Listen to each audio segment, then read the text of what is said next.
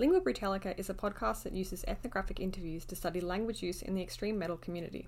We are studying a music scene known for its love of themes and topics generally considered offensive, and it is likely that some episodes will touch on topics or opinions some listeners may find tasteless or ethically problematic.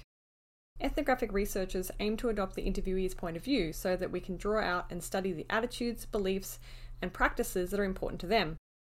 We want to make it clear that in presenting these conversations here, we do not endorse any of their content. Our aim is to explore the thought processes behind language use in this long-running, international, and yet understudied scene.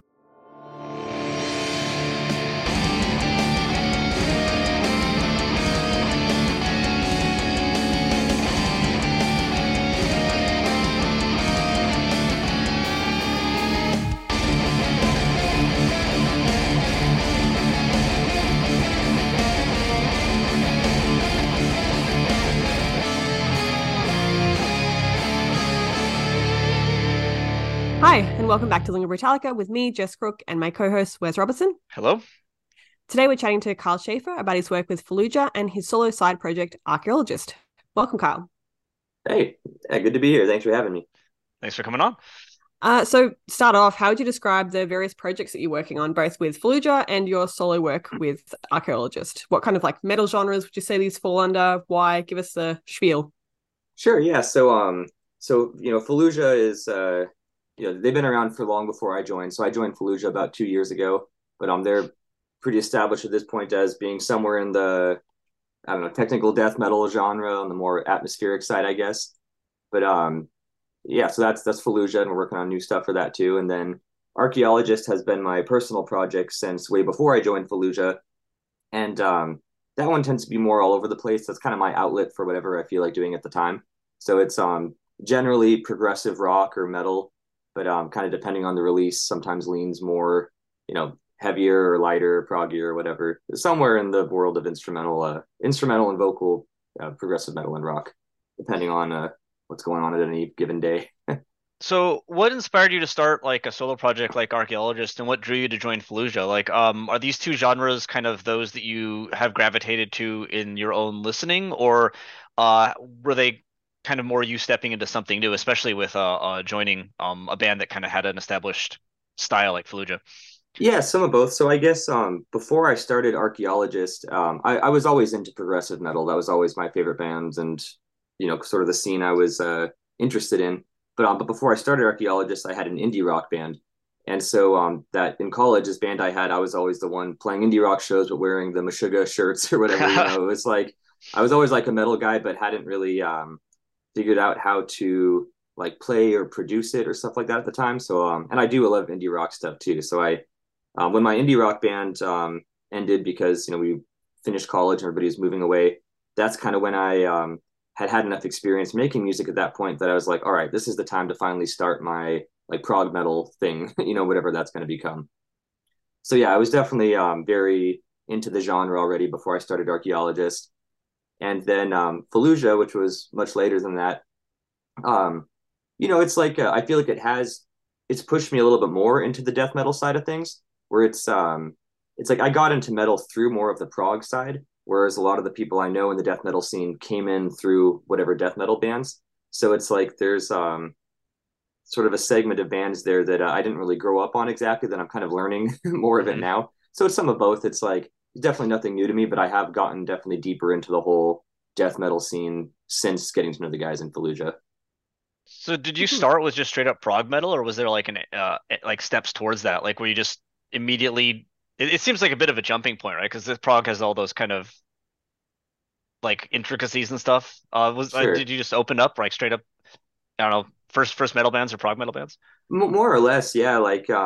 Even before that, I was into a lot of math rock kind of stuff, and there was always a little aspect of that even in my indie rock band, just in terms of messing with different time signatures in a more basic sense. But yeah, I guess so. It's I had dabbled in some other music before that too, and done whatever weird experimental stuff I could figure out how to do on my own, while I was learning. But yeah, I would say I kind of went straight into the prog side of things just because that's what I was into. Hmm. And like, did the lyrical content attract you at all? Did like that play a role? Like, in terms of the kind of metal that you started listening to, and then the kind of metal that you later produced yourself?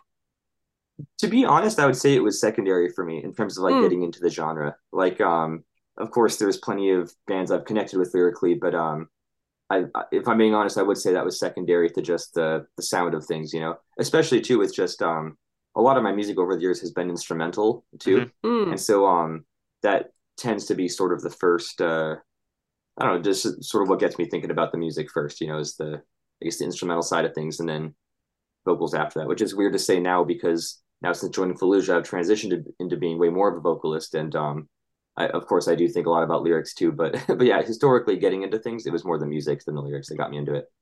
So, do you think joining Fallujah has made you like spend a lot more attention to kind of lyrics and metal more broadly?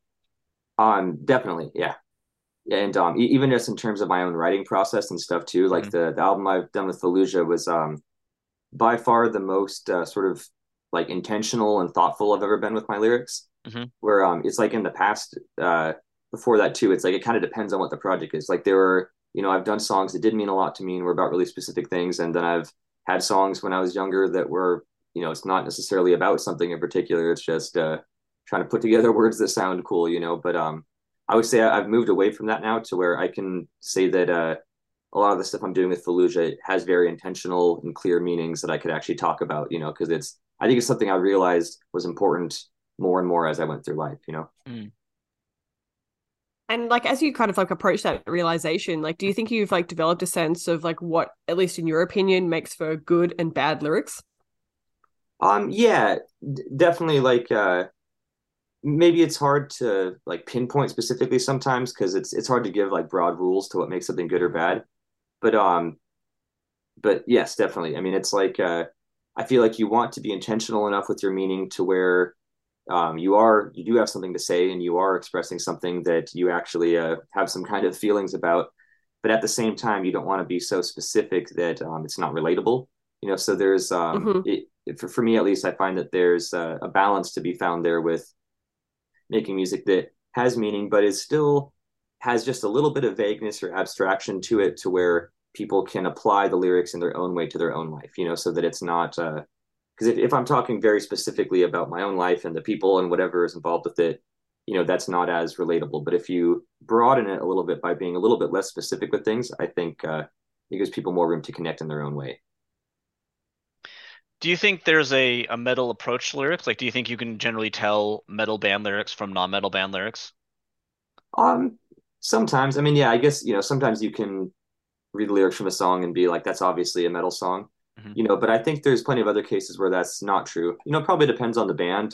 There's so much variety too, just within different band styles. Like I can think of a couple bands that their lyrics don't sound like metal band lyrics at all. At least not in terms of what you would expect nowadays. So I guess it's a sometimes kind of thing. Can you elaborate on that? Like, what makes a band not sound like a metal band? Um, okay, so one that came to mind for me is and I shouldn't say sound like a metal band or not, but Hmm. like one band I can think of that kind of breaks the rule that I was talking about a minute ago with leaving things more vague is Warforged, who I think you guys Hmm. talked to at one point. Hmm. Yes, yeah, yeah. I thought the lyrics on their latest album were really striking, that they were very unconventional. Like it was just a lot of it was missing that element of kind of vagueness in an intentional way, to where I'm like, this is like very weird and specific and Yeah. vivid. So it's and I think that's obviously on purpose. A lot of people will sort of do things outside of the box for the sake of being more original and interesting. So it's like it's almost hard to talk about rules or what's typical or what's not, because it's all done in the context of what other people are doing in the scene and kind of building off of that or intentionally diverging from that. But yeah, but Warforged is one that I thought of for that, especially with the new album. Oh, yeah, for sure. Definitely know what you're talking about there. I think yeah, we found their lyrics also to be quite um I don't know, unique, peculiar for I guess everything we'd seen. Like Yeah. it felt like kind of a Bukowski kind of like on Yeah. the street perspective that they had, which was very interesting. Yeah, I remember we both Right. laughed at some of the Yeah, definitely. And yeah, there were a lot of laughs in that interview, I think, just Yeah. based on like some tropes we hadn't really seen come up yeah. before previously. So, Well, and that's the thing too, is there's like an element of kind of like absurdity or humor in it, Hmm. which is mm, also a little bit different from a lot of like the very serious, typical metal vibes, you know. If some Sure, of the lyrics yeah. are ridiculous, then you're like, that's not serious at all, you know. That's a crazy thing to say. Mm.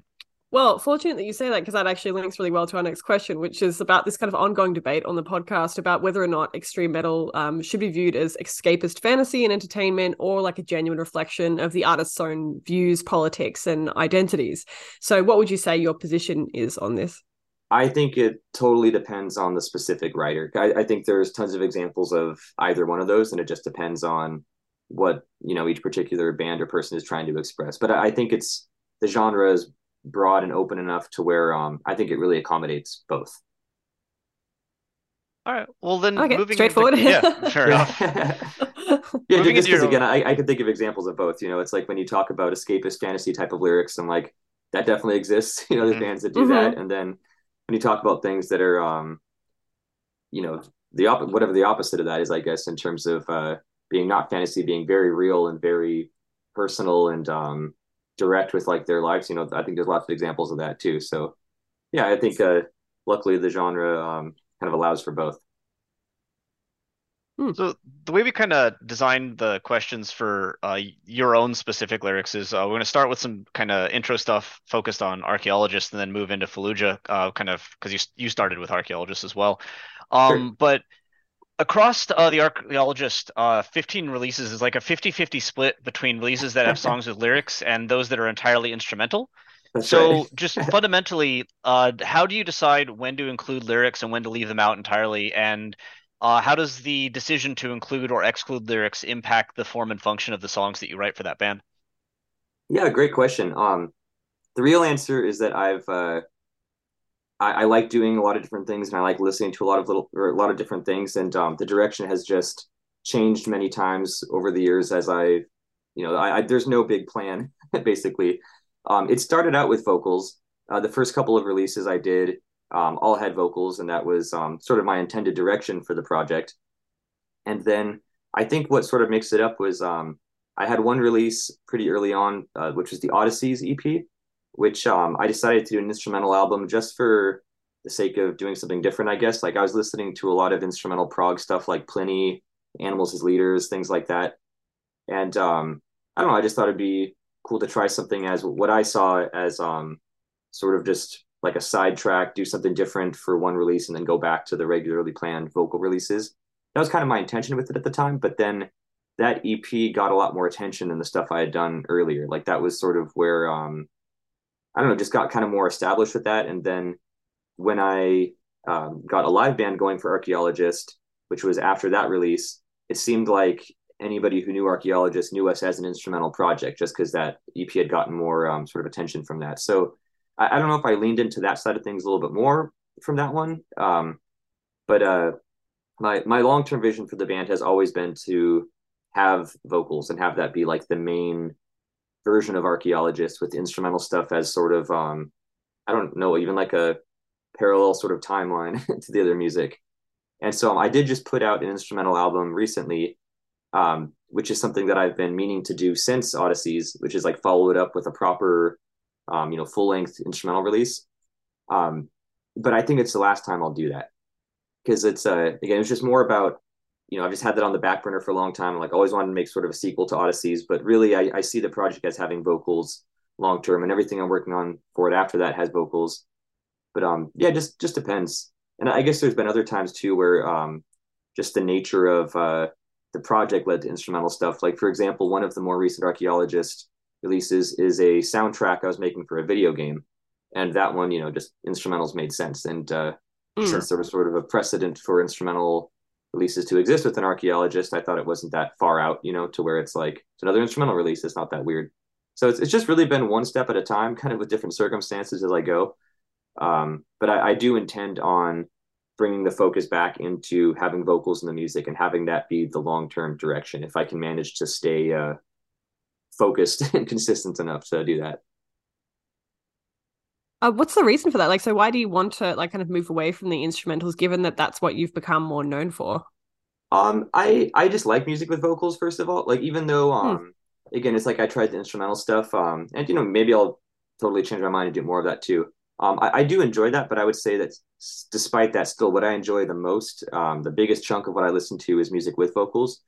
And on top of that, now being in Fallujah as the vocalist, I find myself spending more time practicing vocals and working on vocals to where I think it's pushing me more as a vocalist. Just nowadays, I spend a lot more time doing vocals than I do playing guitar, Mm. which is just kind of one more reason. And then beyond that too, it's like I have songs that I recorded 4 years ago, 5 years ago with Archaeologists that do have vocals that are intended for future releases. Just yeah, it's just more what I see the project identifying as long term, I guess. Hmm. So you're kind of moving towards like preferring vocals rather than songs without in your own kind of art form. I think so, yeah, overall. Does that Hmm. affect like your view of kind of old stuff? Like, are there songs that you've written for archaeologists where you go back and you're like, oh, I kind of want to add vocals to these, or or do those still stand as a sonic Yeah, statement? yeah, not so much because I would say that so one thing is like when I'm working on the music from a very early stage, I know if I'm intending it to have vocals or not. Mm, And if it's going to have vocals, I'm kind of leaving space for that intentionally, or at least imagining like, okay, there'll be vocals here. Versus with instrumental stuff, I'm way more likely to feel um like this section needs something to fill in like the missing layer that would be there for vocals, you know. So I'll tend to do more guitar lead layers or more sort of melodies on top of the music, you know, like I'm less likely to leave a section that's just sort of chords or something where I would normally let the vocal be the focus. hmm So I would say that since the instrumental tracks were all intended to be instrumentals, I sort of set them up as such and filled them in with enough, you know, content and layers, whatever, to make it interesting in my mind as a standalone instrumental.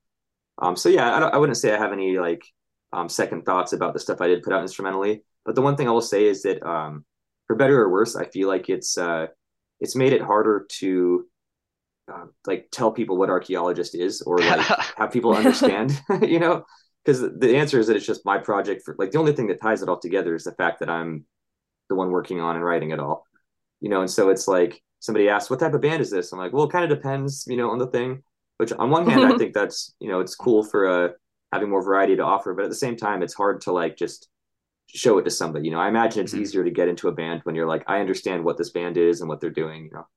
Mm.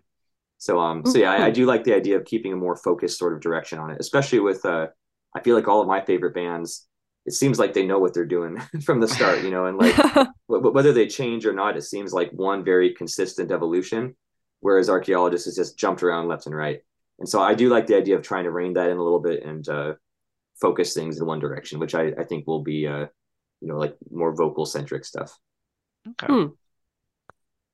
Well, lyrics that you have written for Archaeologist, such as those on Volume 1 and 2 of your EP and Winter's Wake as well, seem to describe the experience of someone who had great expectations and hopes for the world, only to be kind of confronted with the devastating reality of humanity's self-destructive tendencies and impermanence on the planet.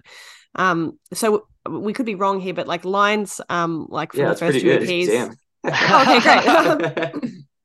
Well, yeah, we kind of like gathered this from like lines of the first two EPs that read, you thought you had it all figured out until everything came crashing down and burn in lifeless self-defeat of what you will always be, forever incomplete for what you have done to me. And time will slowly burn our temporary future, temporary earth. And then on Winter's Wake, this theme of inevitable death and destruction continues in lines like illusion starting to fade. Let the rising waters wash me away, and falling through my darkest days, reason and truth have been lost along the way. I followed you to this lonesome place. What will we do when there's nothing left to save? So we are getting this thematic thread kind of right. And if so, yeah, like why do you think it appears across like different releases with kind of distinct musical styles? Sure, yeah. Yeah, that's pretty spot on. I will say that honestly with the archaeologist stuff, so volume one, you know, obviously was the first one. And at that point I was definitely still kind of figuring out what I wanted to do with the band and what my lyrical style was going to be and everything. Um, my point is that volume one is I would say definitely less for better or worse, definitely less deliberate and meaningful and intentional with the lyrics than some of the later stuff. So like volume one, I think there's a couple songs I could point to and say, oh yeah, this song has some kind of message or real theme. Honestly, there's some songs on volume one where it's like I wrote this song in the back of my engineering classes in college and just was writing down words that sounded like they would go together into a song, you know.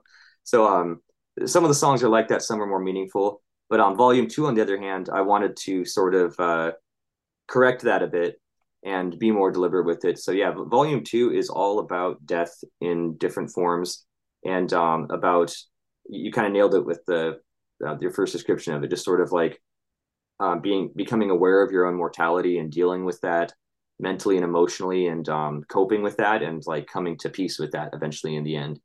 And so it sort of explores different themes relating to that concept overall, kind of starting off more bleak and ending more in sort of like an accepting way, just ways to view the whole phenomenon or whatever you want to call it, ways to view it in a more like accepting manner. Why did you choose mortality as a topic? Like, so I guess I'm just thinking because the last person we spoke to that built an album around like mortality and the fear of death, was Mirai from Psy. But he's like a grandparent. He was Mm-hmm. saying like, and he's up there. His parents, he said, had passed. You're obviously quite a bit younger.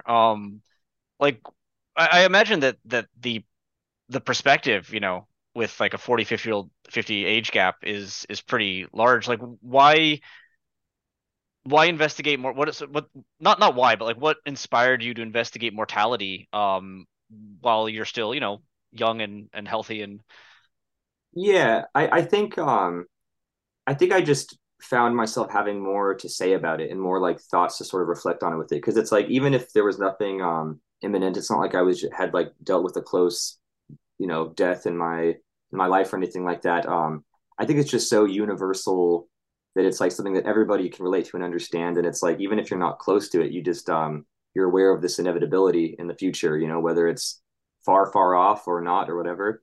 Mhm. And I think I just found it as something I could talk about in a real sense, especially having not gone through anything super dark in my life.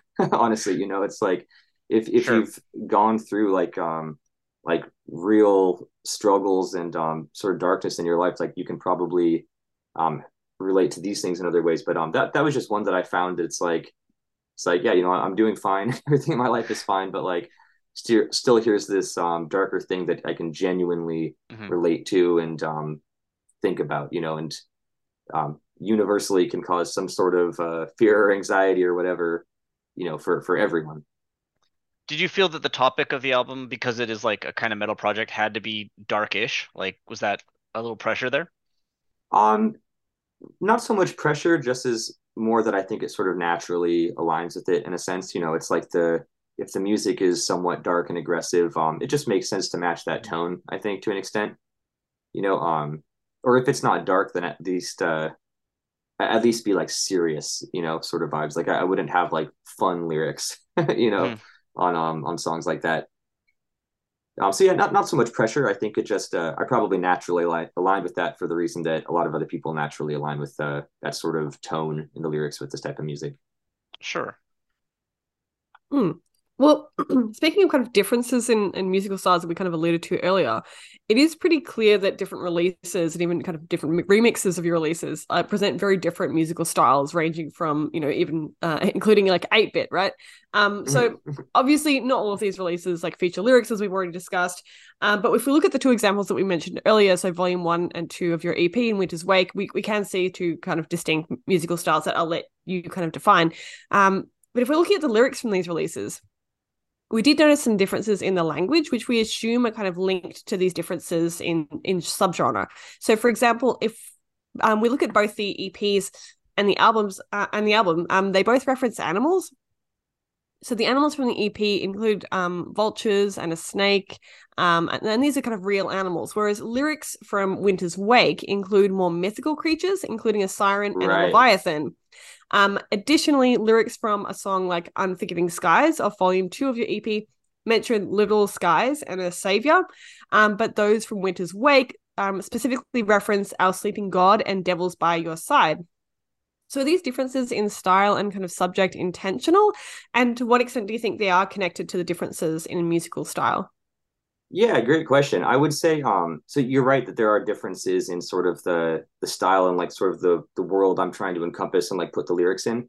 I don't know if it's so much because of the music style, but there are definitely reasons for it. Like Winter's Wake, for example, is very directly inspired by a handful of different like more fantasy types of media, like a handful of like video games and things like that where it's not, I wouldn't so much say it's directly based on the stories from these things, but I'm very much inspired by it and was thinking about these things. So yeah, Winter's Wake is definitely like some sort of fantasy story in my mind, you know. Whereas that's not really a place I was coming from on some of the other lyrics. It probably started with just trying to make lyrics more interesting by having them be relatable visually. You know, just sort of being more descriptive and yeah, just more imagery in the lyrics, I guess. I think always makes things more I don't know, more interesting, I guess. You know, like you're just a way to sort of make things more colorful in terms of whatever it's making you imagine when you listen to the songs. So it's volume one, I don't think there was any real obvious meaning or direction there. But then volume two, like we kind of said a little bit earlier, is that's very based in the real world. Like the you mentioned the song Unforgiving Skies and some of the lines from that, like that one is very specifically based on um, a kind of a tragic accident that went through, or that some people at, so it's this thing that I don't want to get too far into the details of it, but it's this thing that happened to some people I knew in high school where it was this whole tragic thing and people died, and it's very much based on that, on this like one specific event, like a plane crash basically. Whereas like Winter's Wake is just, you know, it's based on fantasy video games. So you're right that there's a big difference in the tone and sort of you know, subject matter you would have in there. So, kind of taking this all together, right when you knew that you were going to join Fallujah and start writing lyrics for them, how did the things, the skills, or the approaches that you developed for archaeologists influence, you know, your initial idea of what you were going to do writing for a new band?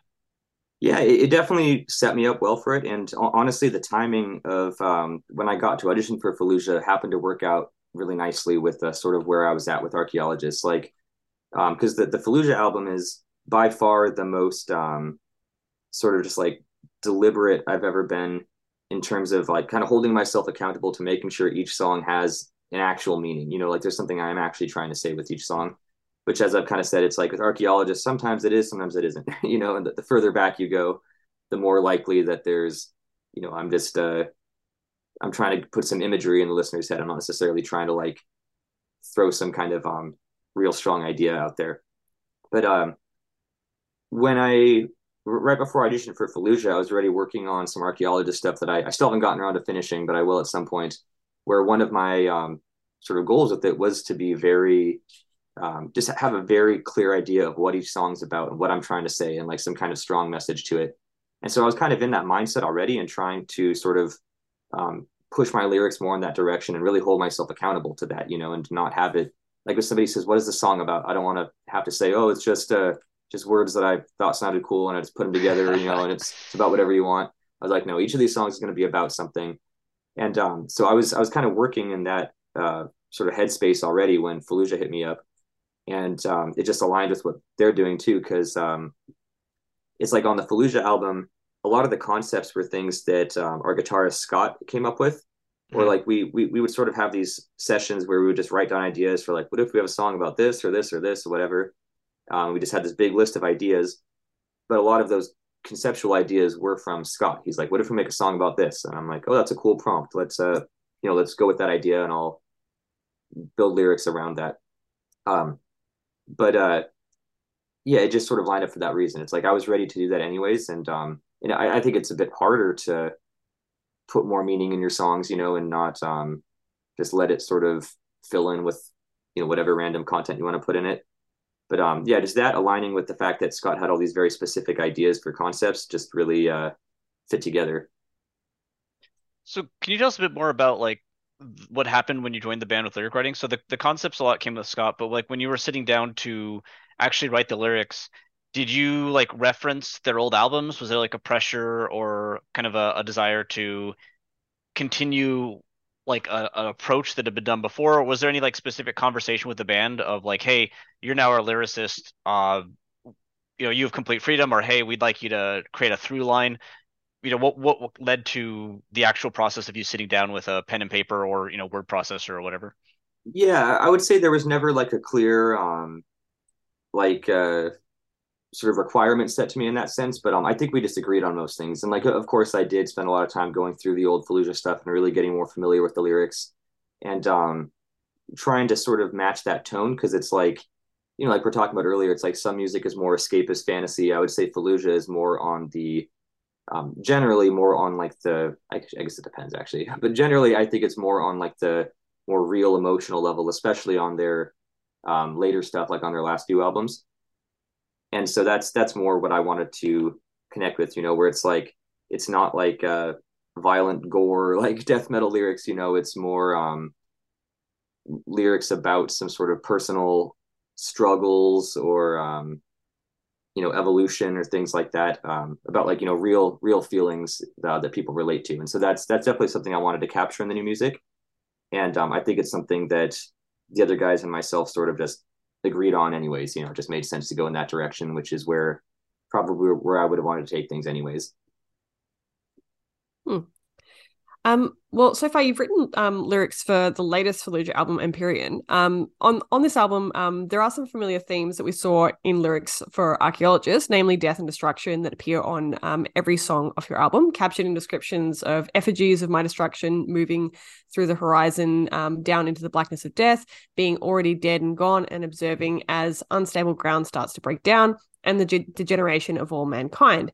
In addition to these kind of more familiar themes, we also saw death positioned in relation to rebirth, as in lyrics to songs Radiant Ascension and Embrace Oblivion, and artifacts mentioned being reborn and being back where we've begun. At the same time, we saw motifs we didn't observe in the archaeologist lyrics, including that of being away, moving far away, or leaving something behind, evident in lines like transmissions failing, I'm so far away, and you could slip away in death of 1,000 days. It's time to reemerge, abandon all we came from, and start again, and still calling through the endless night, so far beyond my reach. So how did you land on these themes? And I assume this is in part like influence of Scott, as you mentioned before, but what's the significance, do you think, of talking about death and destruction in this way that's kind of different to how you've explored these themes in your work with Archaeologist? Yeah, so Empyrean, the latest Fallujah album, it's not a concept album, like there's not one overarching thing, but the closest thing to a recurring theme is sort of this idea of rebirth that you touched on.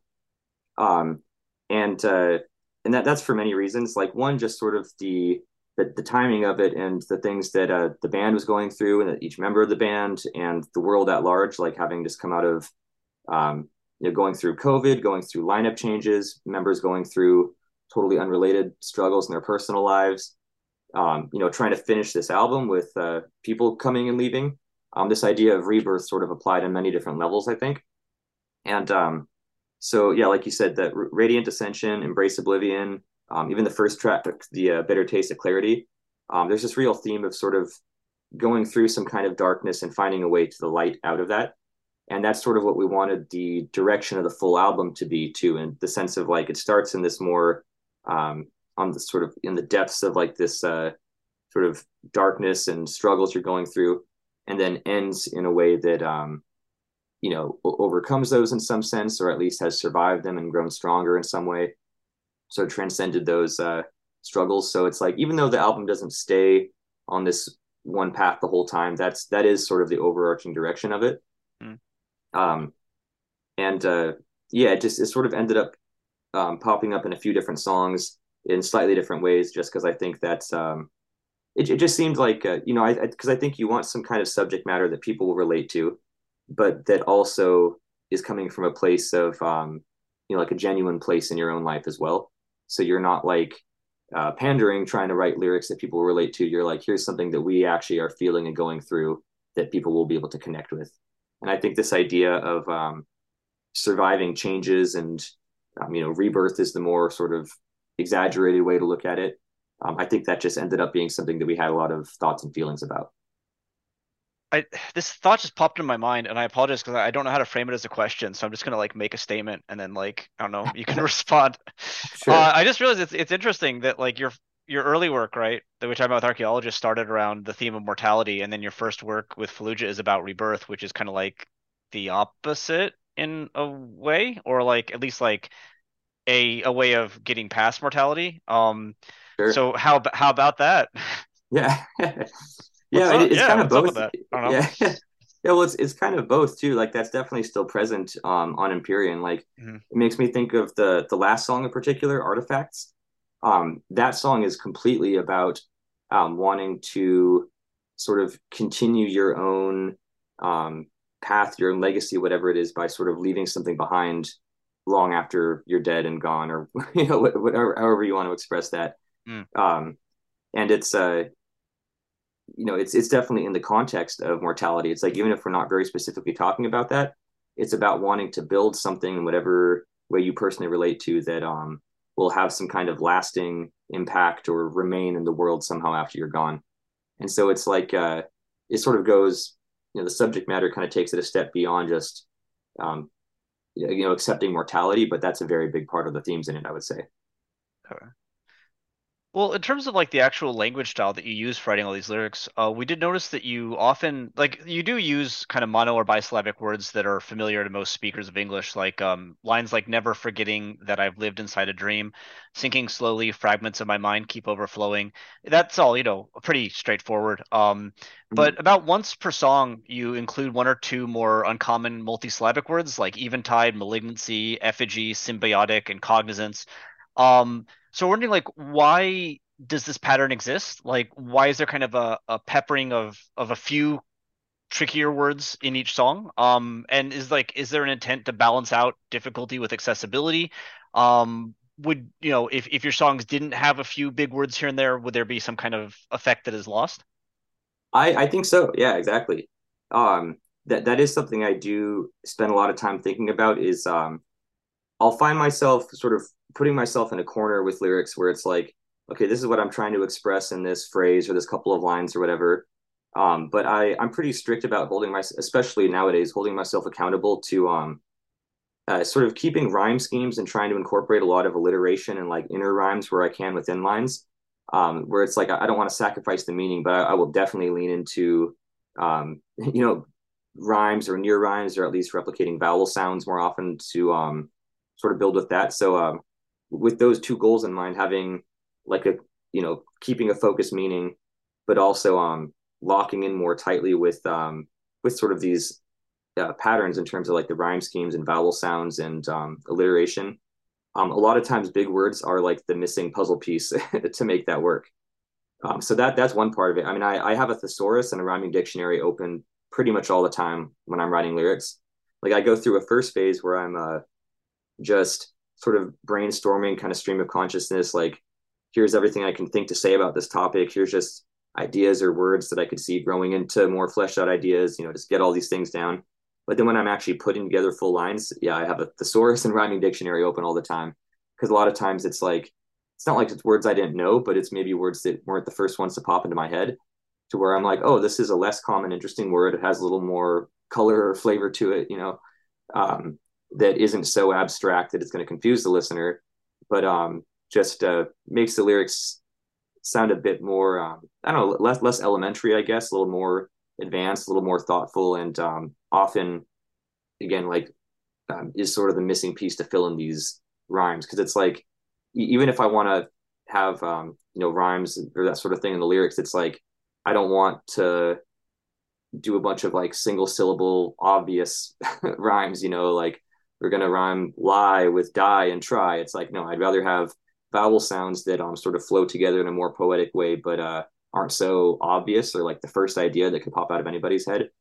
And so yeah, I think bigger words end up helping with that a lot. I mean, we were going to ask about rhyme and stuff later, but I guess just while we're on the topic, why is all this important to you? Like, why is it important to have rhyme, to have alliteration, to have words that are a little bit bigger? It's just what I end up liking. It's like it's almost hard to objectively argue for it, because I can think of examples too of I mean, not off the top of my head, but I know there are examples of bands where like the lyrics aren't rhyming, but it's not bothering me. I'm not like, oh, that would be better if it rhymed. It's just, it comes off however it comes off. But I just find that that's what I end up liking and kind of gravitating towards for whatever reason.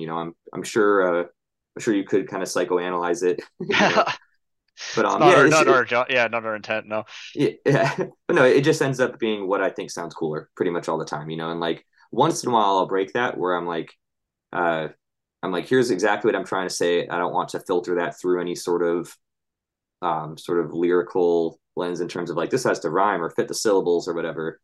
Sometimes I'll break that and just say what I'm saying, but more often than not, I find that if I think about it for a little bit and try different options, I can usually have both. I'm like, this conveys exactly the meaning I'm trying to say, and then for whatever reason, my ears like it more because the syllables line up or fit in some way, keeps the same kind of flow and sounds more lyrical, I guess. But yeah, it's not really something that I would tell people they have to do in their own lyrics. It's like kind of do what you want. But I've found that that's what I prefer. And even though it's harder to, it takes more time for me to write like that. It's just always what I end up finding worthwhile. Can there be too much? Like, can you put too many big words into a song, or like too much rhyme, or Yeah, definitely. Like, for example, yeah, I mean, for both of those. And again, it depends on what you're going for because it's like there's plenty of death metal. Like even if you look at like the first Fallujah album, it's like very sort of scientific sort of language, like a lot of like words that you wouldn't really see outside of a biology textbook or something Mhm. like that, in rapid succession. So it sounds very, I don't know, it's more, it, less personal, more sci-fi or something, I guess.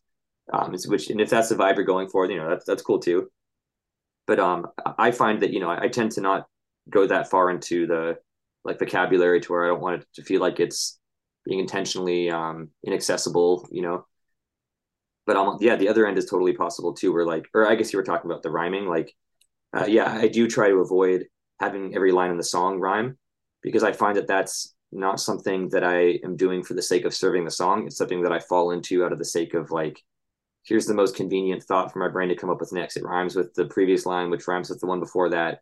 So I'll intentionally be like, okay, that's enough A sounds or E sounds, whatever. Like all these lines are starting to blur together. Like let's switch it up and intentionally. Like sometimes I'll even build it around like this is the syllable we're going to go with for the like the vowel sound we're going to end lines with in the next verse or whatever, or intentionally do like instead of just each line rhymes, maybe like a you know like A, B, C, B type of rhyme structure or something like that, or change it up. Because again, it can start to sound like a nursery rhyme if everything is too straightforward. So there's just a balance there, and I think it's about finding your own place where you want to land on that spectrum and being aware of what sounds the coolest to you, and then not being afraid to like take the time to make that work. Because a lot of times it is just like a difficult puzzle to solve, where you have to scrap the idea you're working on because you're like this is just not fitting, or it sounds too basic or too complicated or whatever. But yeah, totally possible to go too far in either direction, I think. Hmm. Well, like speaking of your actual like kind of word choices, we said earlier that like you have this kind of balance between more complex, uncommon words and more quote unquote accessible words. But even if we like were to focus on the language use that is generally more accessible, it's not really what we would call colloquial language. For example, lines like "beholding my true design" and "I'm lost in the eventide" could probably be reformulated as "looking at what I really want" and "I'm gone in the evening" in colloquial speech, right? So Sure. why do you think you tend to move away from familiar speech in lyric writing? Like, what's the effect of using language that actually contrasts with everyday speech? Yeah, I guess there's two things. One is that within sort of the structure of a single song or a single album or whatever sort of however far you want to zoom out and look at it, I try not to repeat myself too much. So like for example, if I use some uncommon, word that seems more interesting to me that just more evocative for whatever reason in a song, like I'll avoid using that same word in other songs. Like especially if it's something very striking and like uncommon, like that's an interesting word choice. I don't want to repeat myself, so that's one reason. It's like I'm constantly trying to carve out these new paths of like what are new ways to say maybe things I've said before or themes I've touched on, but I don't want to have lines that sound like they were taken out of another song.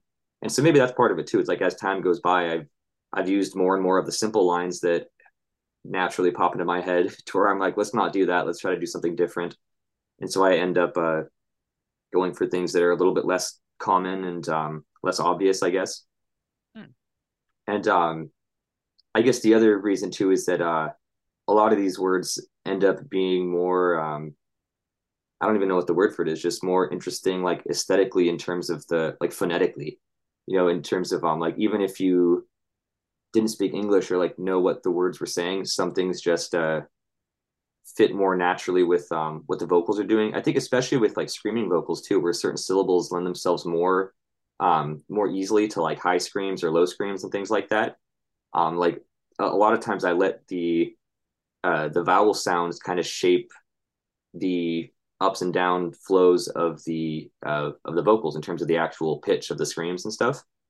And that's not like as a hard rule, but I just find that that tends to happen somewhat naturally, to some extent, where E sounds are going to probably swing a little bit higher and O sounds tend to go a little bit lower often. So that's part of it too. It's like just incorporating these different uh, patterns of syllables and vowel sounds ends up affecting the music too, which is just one more reason to go to less common words sometimes. Do you think there's anything about the metal genre specifically that elicits less common words? Um, Probably, yeah. I'm sure you could break that down somehow. Like the fact that the music tends to be a little bit less accessible in the first place, means that you Hmm. could probably be less accessible with other aspects of it too. I don't know if if there's like a real clear link there, but it doesn't seem like too much of a stretch to me. Yeah, it works on paper for sure. Mm. It's like especially just with extreme metal being an acquired taste, it's like you're probably more likely to not be a young kid or like to be like you've probably gone through more of life and you're probably more um developed. I don't know, that sounds kind of weird to say it like that, but it's like it doesn't have to be as widely accessible, I guess, in terms Hmm. of the types of people you're reaching because they probably have worked their way into this thing already to where they're know more and are more open to things. That Mm. sounds almost like a weird elitist way to put it. It isn't Hmm. where I'm going with it. It's just more like it just goes in line with the music. It's like a lot of the tonality of this stuff isn't like obvious or accessible or easily understood either. And so it Mm. probably just fits in with that. Just trying to do something different to break the mold. Sure, it's an acquired taste, yeah. Yeah. Okay. And it's a lot of that is in context of more accessible, simpler music being appealing when you're first getting into music, and then as you've gone through that, you get more excited by things you haven't heard before. And I think that's kind of the root of it. It's like it's not avoiding simpler stuff because it's bad. It's probably just like part of the point of the genre. I think is just doing things that you haven't already seen and heard.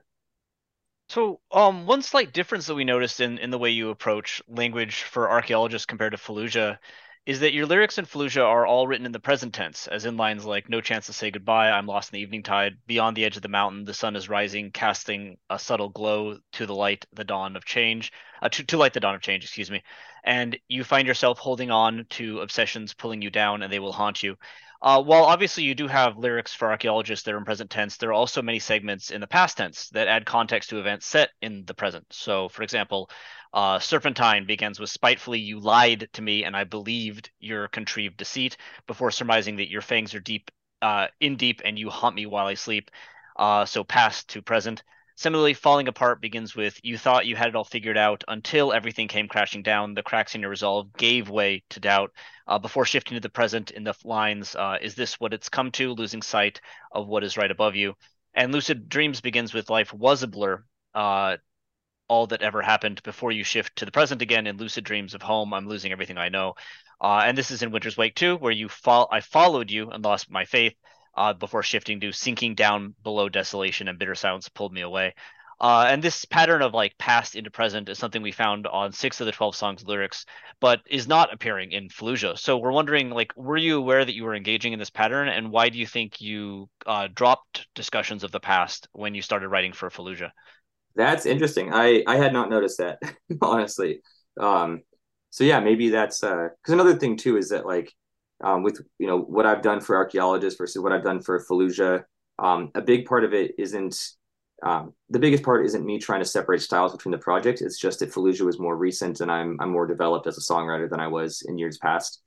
Um, So it's yeah, first of all, I guess I would say that it's um, even though that's not something that I've intentionally changed or moved away from or whatever, it's probably just some kind of product of how I've changed my writing style over time, with Fallujah being the most recent version of that.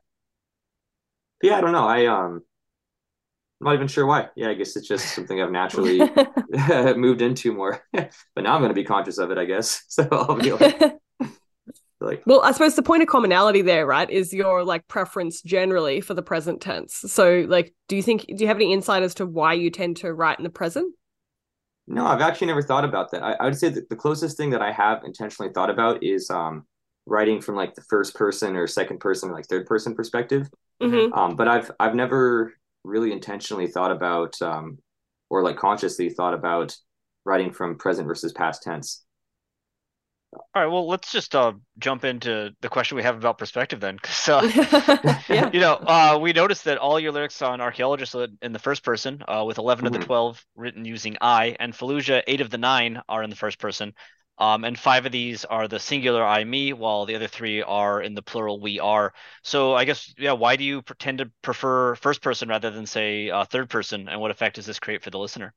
Yeah, I think first person isn't even what I prefer. I think it's just what's easier to default to, because it's like you are yourself. You're seeing things from your own perspective. You're saying Mhm. me this, I did this, I did that, me.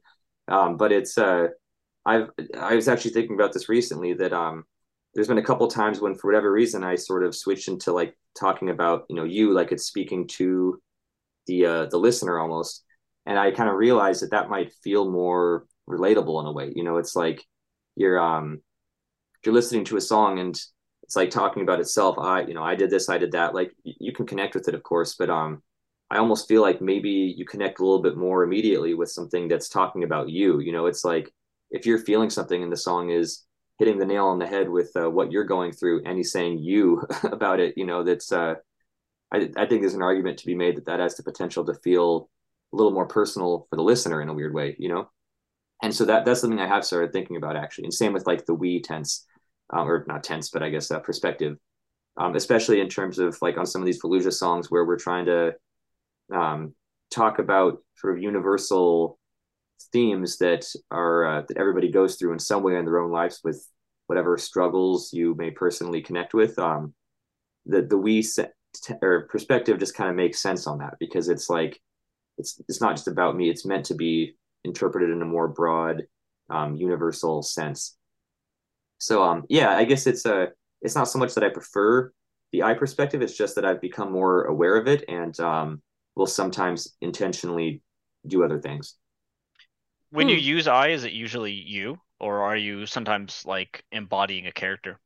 It depends. Yeah, I would say that it can definitely be both. Yeah, there are definitely times where it's embodying a character, or again, to be honest, it's like I'm not ashamed of saying this, but like on some of the older archaeologist lyrics, it's like Serpentine, for example, that I knew very clearly while I was writing it, like the song isn't really about anything. It's just I'm putting together lines that sound cool and they flow, and like that'd be cool if you screamed that in a song. It's like I'm I didn't really feel any need at the time, especially just with sort of launching this project and just wanting to make songs with it. I was like, I don't care about changing somebody's life through lyrics or having them connect. I'm like, I just want something that sounds cool in a song. And whether I had a meaning behind things or not, like I just kind of rolled with it. And so some songs were more meaningful than others. But yeah, on the newer stuff, I'm trying to be more conscious and focused on that. I think that's the first time someone's just said one of their songs doesn't have any Yeah. meaning. Is It's that something you could do still? Like, do you think you could even now that you've been writing lyrics for so many times, your perspective has changed? Could you sit down and write like a song that has quote no meaning and be Oh, for satisfied sure. with it? Oh yeah, Yeah, okay. definitely. Well, okay, I cut you off too early. And be satisfied with it? No, probably not. Okay. But yeah, I can still do that, because part of it too is just like you when you're hearing songs or like reading lyrics, like sometimes you know exactly what it's about, but more often than not you don't. And Mhm. maybe it's obvious, or maybe you know generally what it's talking about, but you don't know the specifics of it. And so it's like again with the fact that so much of lyric writing is vague enough for people to sort of project their own specifics onto it, just by the nature of that, it's like they could be talking about nothing. It could sound like something meaningful to you, and you could absorb that and take meaning from it. It's like how could you prove that it had meaning or not, in terms of or I should say like intended meaning, because it's like the listener is going to perceive whatever they perceive from it and get whatever they get out of it. And sometimes maybe that's really intentionally set up by the artist, and maybe sometimes it's not, and I can think of bands too where it's like the lyrics are intentional, but they're conveyed in such a weird abstract way that it's like you have no idea what they're talking about. I'm thinking like the Mars Volta or something, where you have no idea on paper what it's about, but then maybe you could kind of piece things together, but it's presented so just strangely and abstractly that it's not obvious at all, but it's like you can still connect with it in whatever ways or think it sounds cool or something, so it's like I don't think it's even wrong to write lyrics necessarily that don't have some actual personal like intention behind them, but I just find that it does enhance the song when it does, and so I'm making myself not be lazy about that nowadays. That's more the point of it, I think. Well, although we've said like you do generally like tend towards the first person, we notice that there are a lot of yous in your writing though. There are 63 across songs for Archaeologist and 42 in songs for Fallujah. Nice. So yeah, quite a high level. So in many cases, particularly in your work for Archaeologist, the you seems to be in conversation with the I, as in lines like, after all we've gone through, I see nothing but a shadow of you. Spitefully, you lied to me. I can see right through your illusion. If I fall asleep with you, will you wait for me? I can't give you the answers. I followed you and lost my faith. So spread your wings, reborn as you return to me. I'm not a victim of your tragedy. So yeah, what's the source of this patterning? Like, and do the yous and I's like kind of represent specific like people, groups, like personas? Yeah, what's the go? Yeah, sometimes. Yeah, I'd say it it's all over the place, kind of depending on what you're looking at. Like sometimes I'm imagining a specific scenario or specific sort of situation or conversation type of thing, or pushing feelings from one person to another type of thing. Other times, maybe it just sounds more again, going back to like the old archaeologist stuff, maybe it just sounds more dramatic or something, when you're talking in these terms, like you probably create some kind of some sense of conflict, versus just monologuing, I guess. But then there's other cases too where like I think of you referenced one on the Fallujah album, which is from the song Soulbreaker, where that song actually does have a there's a story behind it. There's a perspective shift in that song where it's like the sort of the bridge section, the second to last part. It's talking from a different character basically. And at the time when we wrote that one, we were intending that part to be a guest feature, and it was sort of like the bridge section. This one heavy part is sort of from the perspective of the antagonist in this song, and then goes back to the main perspective after that. And so like again, just being more conscious with these things nowadays than I was 5 or 10 years ago. I think things like that are more deliberate. But yeah, in the past it would have just been again, sometimes it's serving some kind of story or thoughts I'm having maybe about somebody or some imagined scenario. Yeah, and I guess that's it. It just probably seems more natural with thinking, where it's like you're not just talking about yourself. It's you're having feelings or experiences in context of other people. So it makes sense to have this sort of conversational direction to it. So another song on the Fallujah album that's kind of distinct is the first song of the album, because it's written entirely as though it's directed towards the audience, with you as in the path you've long followed has led you astray, the years have left you lifeless, but the yearning remains. Why did you decide to write this one song on the album without any explicit reference to the first person, entirely directing it towards you instead? Yeah, because I guess that one is more about like singular personal feelings, but that's one where I intentionally pointed it in the you sense. Or, I think that one I started writing in both tenses, and then that's when I realized I was like, these lines where I'm speaking the you sense, they seem more sort of impactful or more urgent or something, just because it's like it's calling out the listener almost.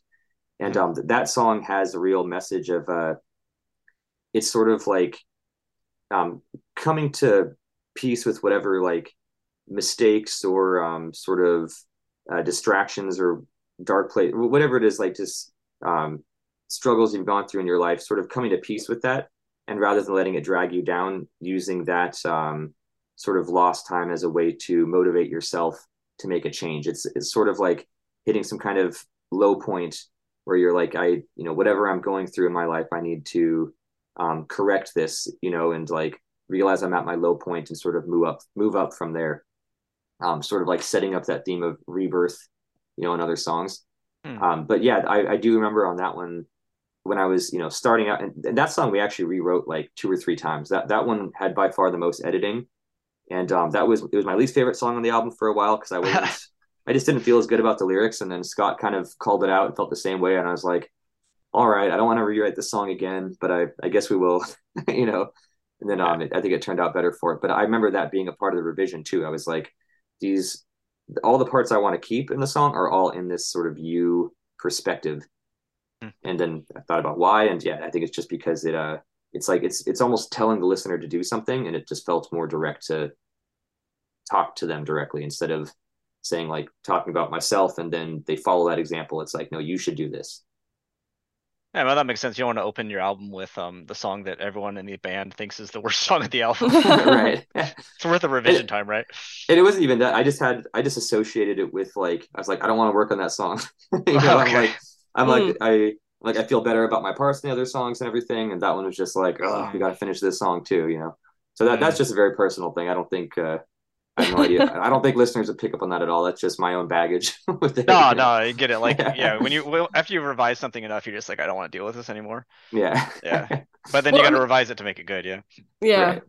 I mean, speaking of like listener responses though, I mean, have you found that like listeners respond in a particular way, like, when you're performing these songs that have like a very kind of direct you, like are you pointing towards people in the audience and stuff kind of thing? Like, I don't know. Yeah, it's I can't say I've really noticed that, but maybe, I don't know. It's like, I imagine that would be more on a subconscious level at best, in terms of like, it's like, can they even tell what I'm saying when I'm like screaming in like a loud venue, like maybe not.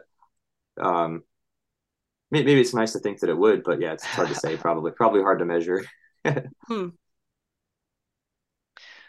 So, two kind of thematic metaphors that we found throughout your lyrics for Fallujah are the first is light or fire, which appears in the majority of the songs you've written, as in lines like "Let the embers of your past shine on the bitter taste of clarity, guide me and let the light bestow on radiant ascension." The name itself, of course, references light. The sun is rising, casting a subtle glow on embrace oblivion. Beneath the fading light on eventide, a moving image in the dying flame on soulbreaker, and the setting suns of tomorrow and artifacts. What does light do for you as a metaphor, and why do you think you keep returning to it as part of your lyrics?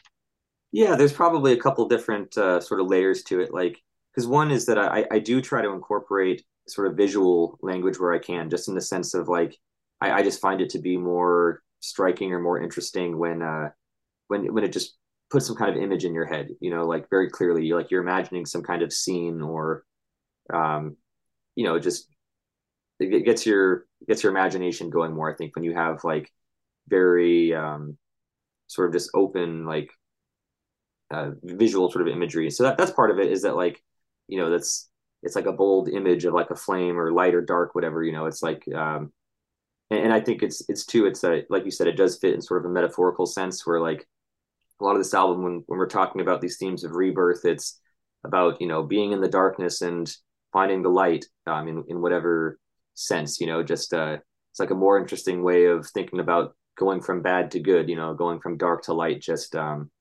naturally feels more, I don't know, just visually interesting, I guess.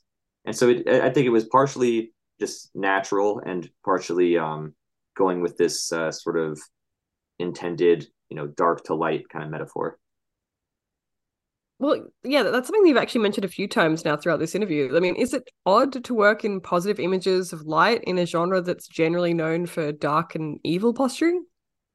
Not so much, because I think that's been because there are plenty of bands that don't do that, so it's like, yeah, it's definitely not a given in the genre, but I think there's enough examples of it before, even in other Fallujah stuff, because it's like, again, if you want to write lyrics that people connect with, it's like you want to probably connect not just with their darkness, so to speak, with like hard things they've gone through, but also with sort of their wishes or goals or motivations too, in terms of like ending up in a better place. And so I think if you have some sort of aspect of that to the narrative of the music, I think it can be more appealing from the listener or to the listener in the sense of relating to the music because again, it's like it relates not just with the bad, but also with the desire to reach the good. Interesting. So So you think there is like plenty of space for that? So yeah, let me reformulate this question. Like, do you think there's any pushback against artists like in metal anymore for doing this kind of like lyric writing, like for like writing lyrics that are kind of unambiguously good? I don't think so. No, I mean, I'm sure there'd be a point where, if your lyrics are just cheerful the whole time, it's a bit of a bit of a weird tone to juxtapose with the music. But I wouldn't say it's gone that far. And again, part of it too is just like these metal genres are so broad now that there's sort of room for everything to exist. And then especially within the context of everything, it's like okay, we've heard enough of the like sort of um, the violent or dark lyrics or whatever. It's probably easy to feel like there's enough bands already doing that. Let's do something a little bit different, a little bit less stereotypical. And I don't even know if that's a stereotype anymore, but that's like, somebody who doesn't listen to death metal, that's like probably the first thing they would think of, right? Is like Cannibal Corpse or something like that. For sure, yeah. But yeah, it's just, nobody's trying to just redo everything that's already been done. So I think it just makes sense naturally that things push out into all these different directions. And I think that includes what we're talking about right now too, with having some aspect of positivity in the lyrics, especially in the sense of like positivity in the context of getting through the negativity. It's because the message is never really just like life is great and everything's easy. It's more like we went through something and we overcame it. That's more the positivity than just saying things are good. Is that a prerequisite, do you think, for like talking, like for creating more positive lyrics, is like juxtaposing them with something more negative? Like, because I suppose like what I'm trying to get at here, and this is maybe a difficult question to answer, is like at what point like lyrics that, are really positive and, light and all of those kinds of things, like then become kind of too far removed from the metal genre to be recognizably metal at all? Maybe, yeah. And for me too, I find it's just harder to write like that also without feeling like fake or cheesy. I think it's harder to write a quote happy song than like a sad or angry song. If you don't want it to feel like a like simple like party anthem or something, like it's hard to write genuine happy lyrics, I find, even as like a genuine or just more or less happy person. It's just like harder to write like that and have it feel meaningful. Maybe So just not because it's simpler. Maybe there's just like the conflict is there's just more to say when there's some sort of conflict, like in terms of having negativity versus like positivity. It's pretty straightforward, so this isn't like a metal restriction. This is just like a restriction. I think so, yeah. But Because I mean, like there are genres like I don't know, not trying to slander anyone else's music taste, but I don't know, like dance anthems and stuff like that sure. seem like I don't know. For does that all come off to you personally? Again, not like this is all very very subjective, but like does that come off very very corny to you? Kind of the way that's approached sometimes. I guess it could, because not always. Yeah, like there's plenty of examples where it doesn't feel corny. But on average, I guess many times I would say yes, but definitely not always, because I can think of plenty of songs that fit the description you just gave that I don't feel like they're too simple or corny or whatever. But I don't know. Yeah, I mean, and obviously metal does lean a certain way. Like even if it's not a full on restriction, it's obviously tends way more towards having these aspects of negativity and conflict. Sure. Okay. Yeah, I Well, don't know. returning kind of like the themes that we saw in yours, the second kind of metaphor we noticed a lot of is moving water, as in examples of a lifetime in a moment distorted by the waves on Radiant Ascension, rising tide of strength within on Embrace Oblivion. The name Eventide, of course, blood raining down on Eden's Lament, purpose being washed away on Soulbreaker. My nature will nurture every impulse arising from the depths on Duality of Intent, forever flowing on Artifacts. And there's also plentiful references to things sinking or being dragged down. Where does this like what value does this kind of not like just water, but specifically like moving water, waves, the flow of things bring to what you're trying to say with your art? Yeah, it's probably just another one of those things that I can't help but sort of, lean towards just as a way of trying to put more vague feelings into like a more physical and like visual metaphor. Mm. I again, I think it just adds sort of a color to the music, I guess. But yeah, I would say it's not something that I've like really intentionally decided on, but you're right that I do end up leaning towards that too. Same thing with the images of the flames or the light or darkness or whatever. Yeah, it's just a way to like, it's like you don't have to, even though it's talking about something in like a physical or visual sense that you could see in the world, like you don't have to explain to somebody that like sinking down is bad, and that rising is good. Like Sure, it's sure.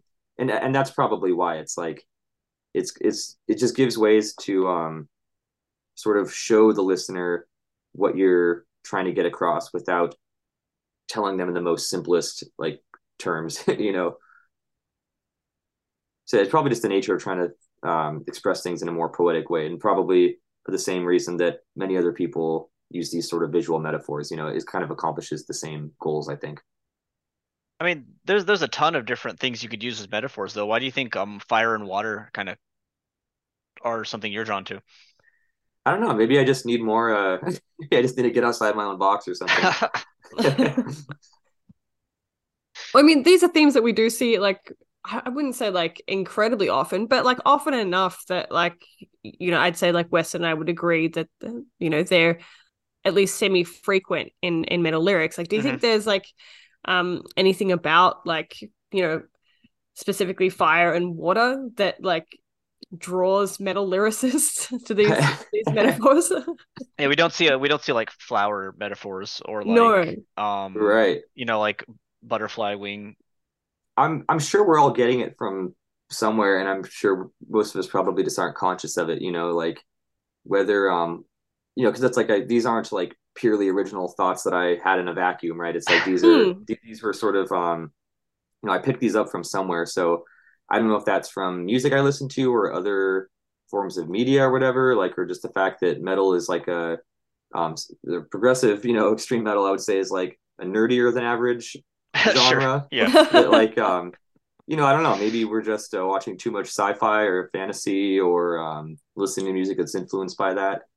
Um, it's like, it's one of those things where I don't think I could pinpoint it, but yeah, it's coming from somewhere. I'm sure it's not a coincidence. Hmm. But I don't know. Yeah, it kind of just has worked its way into my sort of list of tendencies somehow. Okay. Hmm. Well, we've talked a lot about like the kind of trends that we've seen across your songs for Fallujah and Archaeologist. But one song that we thought somewhat stands out, on the Empyrean album is Mindless Omnipotent Master. Yep. So while most of your lyrics are somewhat vague, as you said, lines on this one, like perpetuated system, outside our control, built to uphold our reign, its methodical pace is now self-sustained, soulless, hulking mechanical beast driven by impulse, desire, and greed, voracious organism, enslaving and devouring our young, seem pretty direct. Like, Yeah. certainly you don't label the exact system or systems you're critiquing, but it's fairly clearly a critique on aspects of contemporary society which bind us and leave little for our future children. So what inspired you to take this approach for this one song? Was it difficult to write like via framings like human progress advancing the process of mindless machines? Yeah, great question. And I was hoping you were asking about that song as soon as you started that question. I was like, I'm pretty sure I know which one the outlier is. Got it. And yeah, Yeah, you this is pretty where much, he nailed it. yeah, yeah, you pretty much nailed the concept of that one. And again, I think the lyrics and vocabulary in that song just sort of came pretty naturally from the concept of that one, which that song had a very specific and fleshed out concept that is pretty unrelated to the rest of the themes on the album, which is probably why the wording and everything ended up feeling different from the other songs. And yeah, it's just basically about the general like man-made systems, whether technological or societal or economical or whatever, sort of being built and designed by humans that as time goes on starts to feel more and more like we're serving the systems, and like these systems are sort of driving themselves to some sort of momentum to them, like just in terms of like the acceleration of technology and just it's like at a certain point our things that we have as the species have like designed for our own benefit. It's like there's downsides to some of these things too, and it's like thinking about how do these systems serve our own well-being compared to what they were originally conceived as, and however you want to take that with modern society and technology, and sort of just imagining that again very visually, like personifying that into some sort of giant mechanical beast, as it says in the song, that sort of represents this thing that we've built that now just pushes itself on with or without us, or will trample us as it goes, type of thing. And with that being such a, like, again, just extreme and sort of violent metaphor, it kind of it kind of opened the themes up for a lot of language that I don't always use as often, but that I still was able to sort of relate to and write in a more natural sort of process, even just with a lot of the music that I listened to. Like we were definitely thinking about Meshuggah when we wrote the song, like just in terms of it's the type of concept that they touch on all the time. And it's like not inspired by any specific Meshuggah thing, but it's just, it's like we're sort of getting closer to this sort of world that they, write a lot of their stuff in. And that's one of our favorite bands too. So yeah, just a lot of this like really vivid kind of mechanical terminology ended up working its way into that one. I mean, did you like decide, like, I mean, obviously we've said that this is like a song that's very distinct from the others on the album, so like was it like a difficult decision to include a song that's like, at least lyrically speaking, very distinct from the other songs that do have a more kind of consistent through line? Not really, because I would say like the just in terms of the process of putting the album together, like we never really intended to have too many recurring themes. It kind of just naturally happened. And so it's like when we're setting up, like we have all these different ideas for songs. There's a few other songs too that maybe don't seem as far removed thematically or in terms of like the language at least, but are in fact pretty separate in terms of like the meaning or themes or whatever. So we were kind of just going a bunch of different directions with the lyrics on a song by song basis, but then some of those ended up being closer to each other, and then by that point we realized like, okay, there is kind of a common theme here to at least a solid chunk of the album. And, we can kind of lean into that, but yeah, it's more like the connection is what grew over time more so than like that one song diverging from the rest. Right. Okay. See. Interesting. So another thing that we've noticed is kind of absent in your lyrics is, well, you do mention death and destruction. You don't have any swearing, vulgarity, or gore. And indeed, I think this podcast interview, unless you change your speech style in the next little bit, is going to end up one of our cleanest in terms of the number of swear words from the person we're interviewing. Decidedly, yeah. Yeah. Sure. This is a PG perhaps episode so far. Our first one, maybe, yeah. Yeah. So, like, did you intentionally avoid swearing and gore, or is this something that comes about more organically? Like, do you avoid swearing personally, and what do you think would have happened if you had added like a few swear words into your lyrics? Yeah, that's funny. I know that about my stuff, but I've never had somebody ask that either. Yeah, it's I mean, it's not something that I like hold myself to in my personal life by any means at all. I think it's just something that I don't end up resonating with as much lyrically. And there's exceptions to, like, I can think of plenty of bands that I do love the lyrics and have plenty of swearing or whatever. But yeah, just kind of naturally started working like that from early on, to where I just felt like often it felt like that would have been like a cheaper way to express what I was trying to express, Mhm. or like a more, again, this isn't like exclusive, but like many times can seem more like a more juvenile way to express what you're saying. Mhm. And that's by no means a rule, because again, it's like I can think of plenty of bands where that's not the case at all.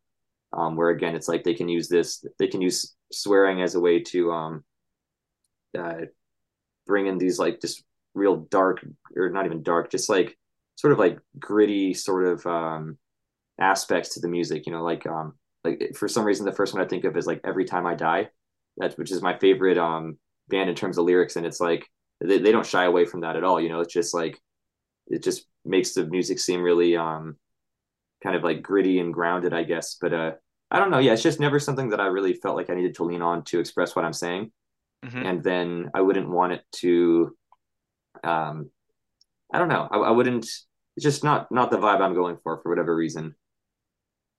And that's not like a hard rule either necessarily. It's not like I will never do this. I've just never really felt compelled to.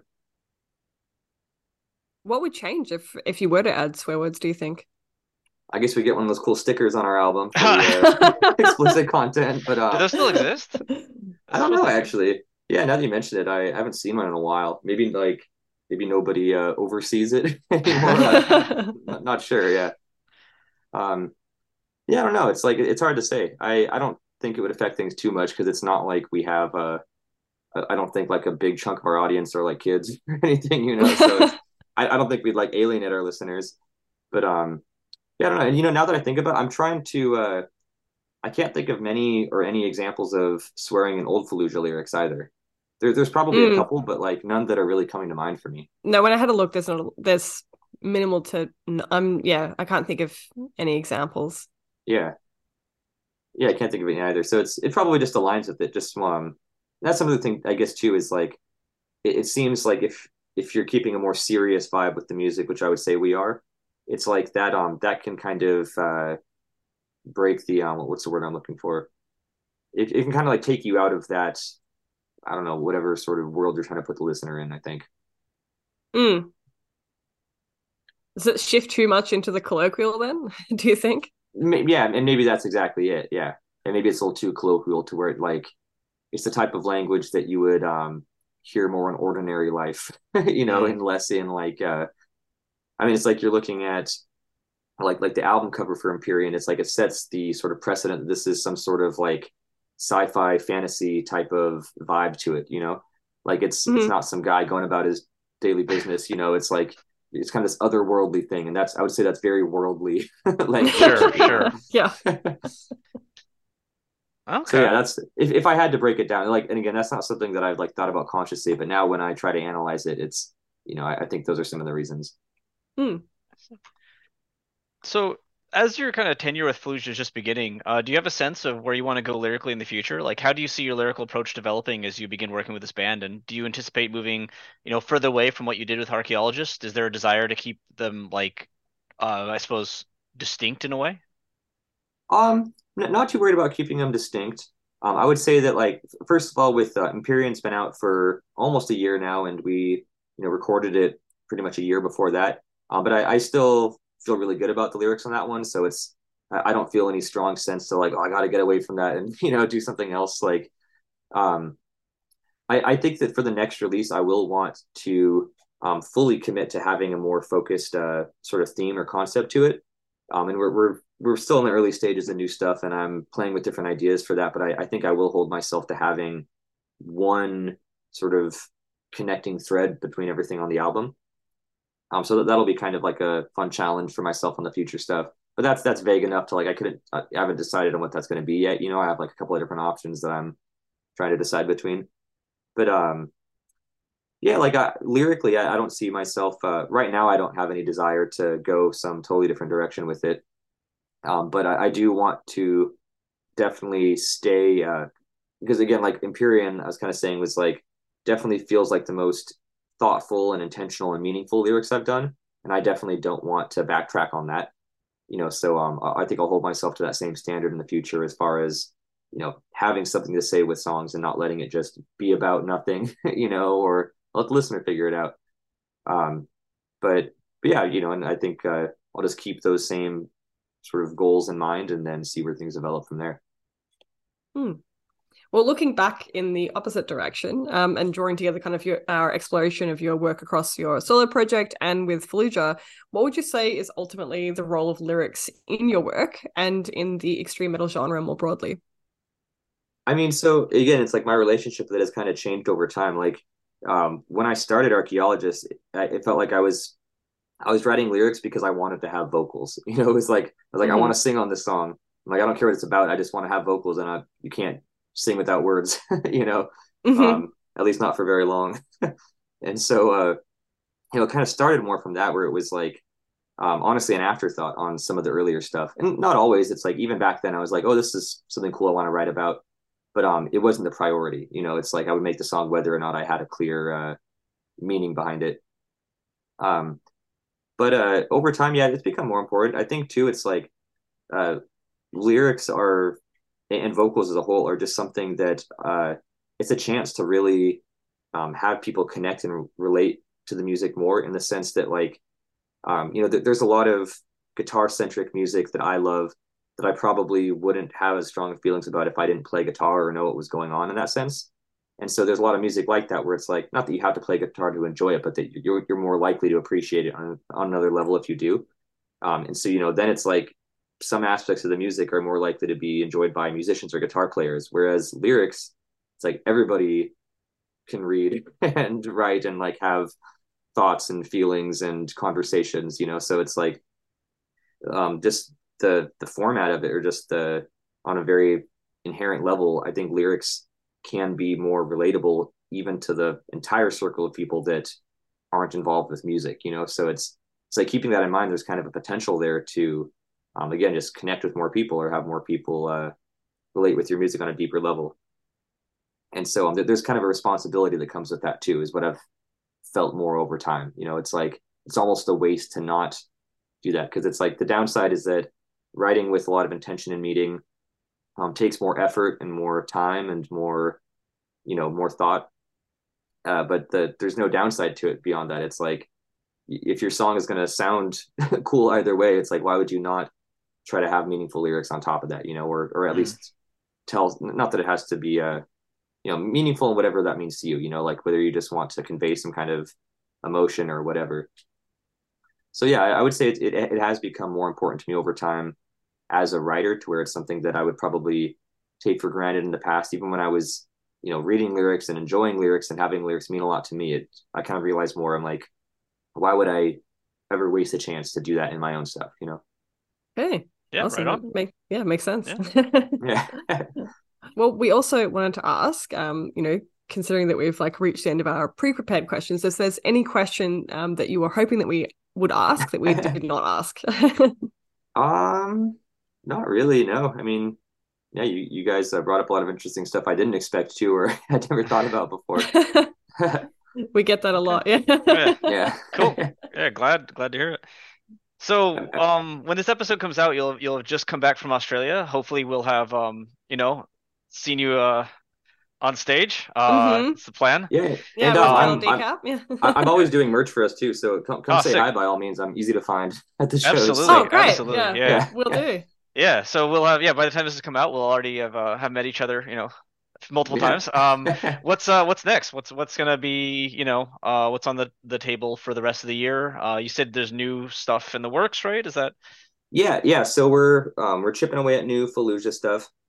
It's like we haven't really gotten into, like, we've done some really preliminary thought on the sort of vocal content and lyrical content, but we're still working on instrumentals for now. But yeah, we're chipping away at new Fallujah stuff. I pretty much always have some kind of archaeologist stuff in the works, and some projects I've been trying to finish up for years, so I'll be working on that stuff. I have that video game soundtrack I was doing for Archaeologist is kind of the next thing on my plate, to where I had like an incomplete version come out with the beta version of the game, but I want to add more music to that game and release the quote full version of the soundtrack. So that's sort of the very next thing I'll be working on. Which game is this? It's called Duelist. Okay.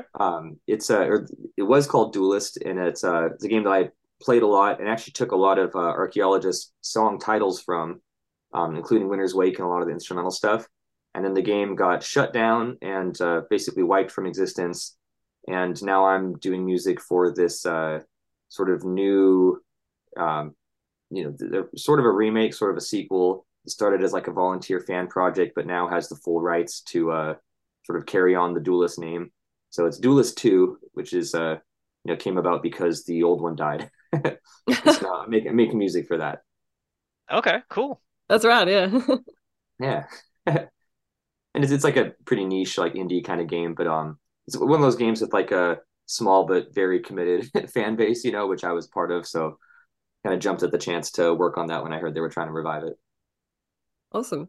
Well, where's the best place to keep up with all of your projects, releases, all of your work? Anywhere. I try to spread my stuff to all of the places somebody would usually think to look, so Instagram, Facebook, Spotify, Bandcamp, whatever for new music. But yeah, everywhere. It's like if I'm not spreading the word on some other platform that people would go to look for, then I'll try to change that.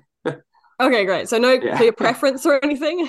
No, not really, honestly. Okay. No, it's like I tend to use Spotify mostly for music, so that's more what I see and I'm aware of. Like I don't even know how many people are listening to my music on some other platforms like Apple Music or whatever. And I tend to be, I guess I'm not big on Twitter, but I tend to be active on Instagram and Facebook. So one of those, I guess, Cool. Well, we'll have those. Sorry, you go ahead. I would say, or follow me on Bandcamp if you really want the like email updates, because that's one that I do use a lot as well. Okay. Awesome. Well, we'll have those links in the description. Awesome. Thank you. All right. Well, thank you very much for your time. This was a lovely chat with you. Yeah, thank you guys. This was a cool interview. Awesome. We hope so. Yeah, given how much of your time that we suck up, we hope that's the ultimate takeaway. I've never had somebody tell me that I used 62 I's and however many, or 62 U's and however many I's in my music before. So that's cool to know. Yeah. We're giving you the stats, right? Right. Yeah. And now if anyone asks, if anyone wants to know, you can point to this resource. Right. Bar trivia: how many I's are used in the last Fallujah album? It's like, got it. Right. Now it's official. Yeah. Official. All right. Yeah. Cool. Thanks, man. Take care. Yeah, look forward to catching you live. Yeah, definitely. 100%. I'll see you guys in a few weeks, probably. Yeah. Enjoy the flight is miserable. Enjoy it. That's what I've heard. Yeah. Well, hope you enjoy your time in Australia. Have you been before? No, it's my first time. So awesome. Fallujah has gone once before, but it was in like 2016 or 2017 before I joined. Okay. So yeah, definitely my first time. Okay, well, I hope you enjoy it. As an Aussie, I hope you enjoy it. Yeah. Yeah, thanks. No, it's good. It's good down here. Yeah, it can't be too bad. I'm sure it'll be sure I'll have a good time. Yeah. What do you guys? You got Melbourne, Sydney, Perth. Brisbane. Brisbane. Oh, okay. Yeah, Brisbane. I was gonna say I'm almost scared to say what cities to mispronounce all of them. Oh, I do it all the time. It's fine. Canberra. Canberra. Yeah. Canberra and Adelaide. Mm-hmm. Yeah. Yeah. Okay, you're doing. You guys are doing you're hitting all the major cities. Yeah. Yeah. Most people just do Melbourne, Sydney, and then leave. Right. Yeah. So, I mean, as someone who lives in Perth, I very much appreciate you coming to Perth. Yeah, I've had a couple of people say that from Perth. I guess. I mean, I don't know what it's like over there, but I guess apparently not as many bands come through there, so it's cool. Yeah, it's rough out here. Yeah. So glad we can make it then. And then we're doing 2 shows in Melbourne actually too. Okay. We have one with cattle decapitation, and then we added an additional headlining show after that. I think because the first one sold out, and it seemed like there was still more potential to. Obviously it's like we're paying for this whole trip over there. We gotta make the most out of it all we can and try to play some 100%. shows and make some of that money back. So yeah, we did add a headlining show in Melbourne at the end of it as well. All right, cool. Well, looking forward to it. Yeah, same. Take care, man. Thanks. Cool. Thank you guys. Yep. Thanks so much. All right. See you later. Thank you for listening to Lingüa Brütallica. We hope you enjoyed it, and we hope you stay tuned for our next episode. Before we leave, we just wanted to acknowledge that this podcast is recorded on the unceded lands of the Wurundjeri people of the Kulin Nation and the Gadigal people of the Eora Nation. We pay respects to their elders, past and present.